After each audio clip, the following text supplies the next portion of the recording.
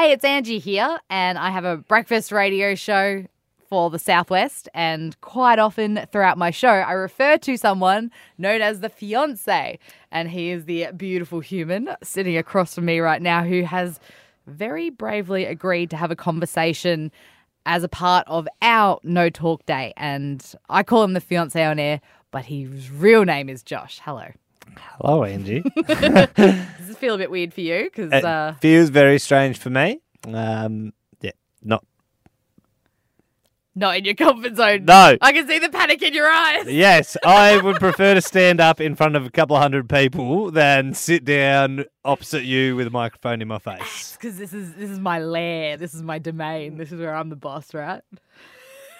You are panicking. Yeah. All right, we'll take a big deep breath. I got this. I think you do got this, and I think you're very brave, and I asked you as a big favour to have a chat with me and anyone who wants to have a listen about a real person's journey to mental health. I think No Talk Day was really a brilliant initiative from the Triple M network right across Australia. It's the 4th year. It is to directly raise awareness for men's mental health. There will have been 8 people that suicided in Australia on No Talk Day. 6 of those are blokes. Now, that's unacceptable, and we need to focus on the men's side of the statistics because 6 out of 8, that's where we've got to be. That's what the statistics tell us, and you blokes are shit at talking. We are. The fact that 3/4 of people who are taking their own lives are blokes, I think comes back to this old school mentality of blokes don't cry, blokes don't talk about their feelings, and you're right. It's shit. It's we've kept on with it for too long. We're better now. We're aware of it now, but we've got to stay on top of it. And I thought you'd be a really great sort of representative of men. You're quite manly. You do outdoor things. You used to shoot guns and go farming and drive tractors and all the rest of it. You've done outdoor work. You've done work that is similar to the FIFO life in terms of always moving, being displaced. Like, you know what it's like to have no routine, to be disrupted, to sleep rough on a camping spot in the middle of nowhere. You've lived kind of a wild and varied life, and I think there's a lot of elements of your personality that people can get around. Yes, yeah, and I've seen a lot of WA, a lot of Australia, and I've been very lucky through all of these jobs to be able to do that. Now, specifically, take us back to a point in your life, in your mental health, that was just black. So there was a point in, I suppose, 2015-ish, perhaps earlier, where every day on my way to work, I was waiting at the train station and watching the express train go past. Can I just add in here, it was the end of a complicated and difficult relationship that probably wasn't good for anyone on either side of the fence. Couple that with living, you talk about this crazy outdoor lifestyle. At the time, I'd been sedentary for almost 3 years, 2.5 years. Living inner city, Melbourne. Yeah, I've never been surrounded by so many people and felt so lonely in my life. Yeah, so that's where you are in your life, and you find yourself every day watching the trains go past on the platform. Yeah, out at Footscray watching the express train go through, and this thought started bouncing around every day for probably a month that if I wanted to end it all, I could just step out in front of that train and make it all go away. And I suppose I let that thought bounce around for far too long. With that, man, blokey, we don't talk about things, ha ha ha. But part of that whole cycle that had got me to that point was isolating myself from everyone, and I suppose I was never actually contemplated doing it. It was just I knew that I had an out if I ever chose to, and I one day realised that I had so many more outs than that. I was surrounded by so many people who I could open up to.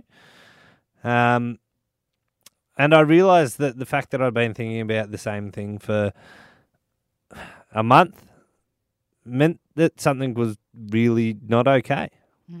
Well, it's quite remarkable that you're able to pull yourself up on that because as we talked about those statistics, there are plenty of people that can't. So what changed it for you? What made you stop that thought and go, hang on, I got to do something to change it? I just needed a circuit breaker. I couldn't keep doing the same thing. I was, like I said, I was a broken human. And I missed all those people around me. And so I reached out to a mate. I also booked in to see a doctor, and I started up, my mental health journey. And it really, after isolating myself, it only took reaching out to one person and just saying to someone, hey, I'm not doing that good. Can we have a chat? Why are you laughing? Because it sounds so simple. It's so easy to do. But, for anyone who's ever found themselves in that dark place, they'll know that it's not that easy to do, or it doesn't feel that easy to do at the time. I've got a really good analogy that I like to use. So imagine holding a cup of water, right, out in front of you. And that's fine. Everyone can do that. Kids can do that. Kids can hold cups of water out in front of them. But how long do you hold that cup of water for? Before your arm starts hurting, before your shoulder freezes up, before your whole energy and effort ends up being you concentrating and holding that cup of water out. And to me, that sort of solidifies that thought that was bouncing around in your head was that cup of water. So it might have been quite light and something that you could push away and deal with quite easily at the start, but you've been holding that thought and that cup of water for far too long, and you needed... Yeah, I didn't ask anyone to help, to give me a chop out.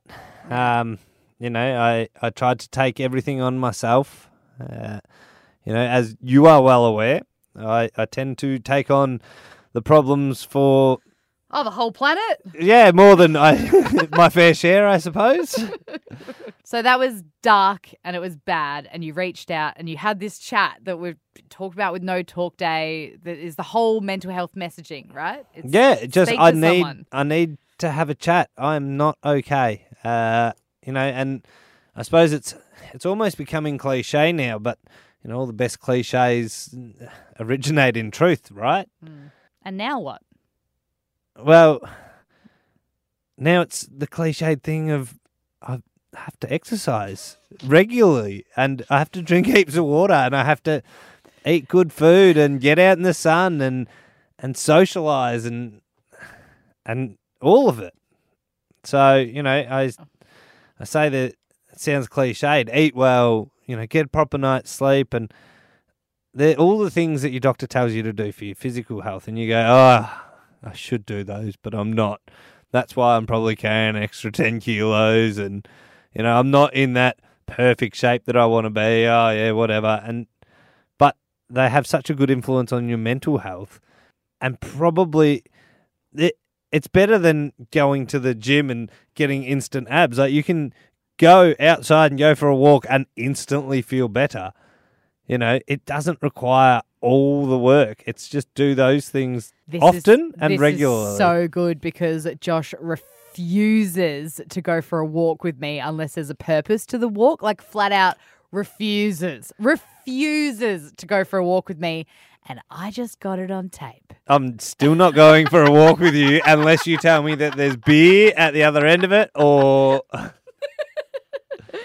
I think something that I have to tell you, and I think this is a really good opportunity to do it, is sometimes when you're going through your ups and your downs, because it's not an even, it's like the ocean, isn't it? Sometimes it's raging and sometimes it's calm, but it's always moving. It's always changing. Yeah. And sometimes when, it's really apparent and it's giving you a hard time, I feel as your partner lost. I don't know how to help. I worry about saying the right thing. I worry about saying the wrong thing. I worry about if it's me, if I cause that, and then that fuels my mental health problems, which we're not talking about today, but we will at some stage, I'm sure. And it fuels that. So what I would like to say to you and blokes who are identifying with you, what you're talking about, is don't forget that you owe it to us. Those of us around you, your mates, your family, your partners, you owe it to us to communicate with us, because we bloody love you, bastards. And if you don't open up your mouths and let us know what's going on, then we're just thinking you're distancing from us and you're annoyed with us and we're no good and you would rather be with somebody else. So when you do talk yourself back around, don't forget to tell us too, because we need the memo. Yeah, and I think that's the big part of all of this is that the stats say 75%, I think it is, or 80% of Australians are going to deal with bad mental health in their life. And the solution for everyone is the same. It's those basic things. It's walking, eating right, and like you've said, talking about it. And depending how, if it's everything's a scale, everything's a spectrum. Depending where you are, it might, like me, involve medication as well and therapy and, some of those extra tools in your tool belt, so to speak. But, there's a reason that therapy is going and talking about your feelings, right? It's proven to work. It's proven to be the thing that probably breaks that cycle, is that circuit breaker that people are needing the most. And, it's just crazy. If 80% of us are going to deal with this in our lives, why we even need a no talk day, why blokes have been so shit for all this time, because it turns out you look around your golfing group of mates and 4 out of 5 of them are probably going through or have been through or are about to go through the same shit that you're going through. So yeah, so you may as well just talk about it. Yeah, I agree now. That's why I'm here talking to you about it, Angie. I'm just venting. It's just a bit of build-up. Oh, no, honestly, I really appreciate your honesty, your rawness. This is sharing a little bit of I suppose, our personal life and our relationship, which is hard to do when you're not used to it. So thank you so much, Josh, for coming in. Thank you for having me, I guess. I don't know. Any last tips for anybody that is in it right now? Circuit breaker. Remember that thing that you love, that person that you were, that time when you were on top of the world. Remember that point, and what were you doing then that you're not doing now? And go do that. Go be that person. Well, I definitely think I owe you a drink after this, so I'm sure we'll do this again at some point. And I hope if you've tuned in and had a little bit of a listen, it gives you a bit of an insight on just what dealing with each other's mental health is about and the importance of opening up that conversation, that circuit breaker. And, we're obviously a romantic relationship, but this could be with a family member, your mum or your dad, your kids, your best mates, someone that you just know at work. Maybe they've been going through a hard time. It's the same thing, and it doesn't have to get quite as personal. Anyone who you feel comfortable talking with, it's so easy to say, hey, I just need a bit of a chat. And because there's so much more awareness on this now, and because of initiatives like No Talk Day, Are You OK Day, Men's Mental Health Week in general, Mental Health Month, all of these times, the people that you turn to will be a bit more equipped in listening and responding to you as well, so you don't need to be scared. And if they're not, if anyone opens up to you and says that they're not doing okay and you don't feel that you've got the tools necessary to help them, just remember we've got 2 ears and 1 mouth. Just sometimes all people need is to be heard.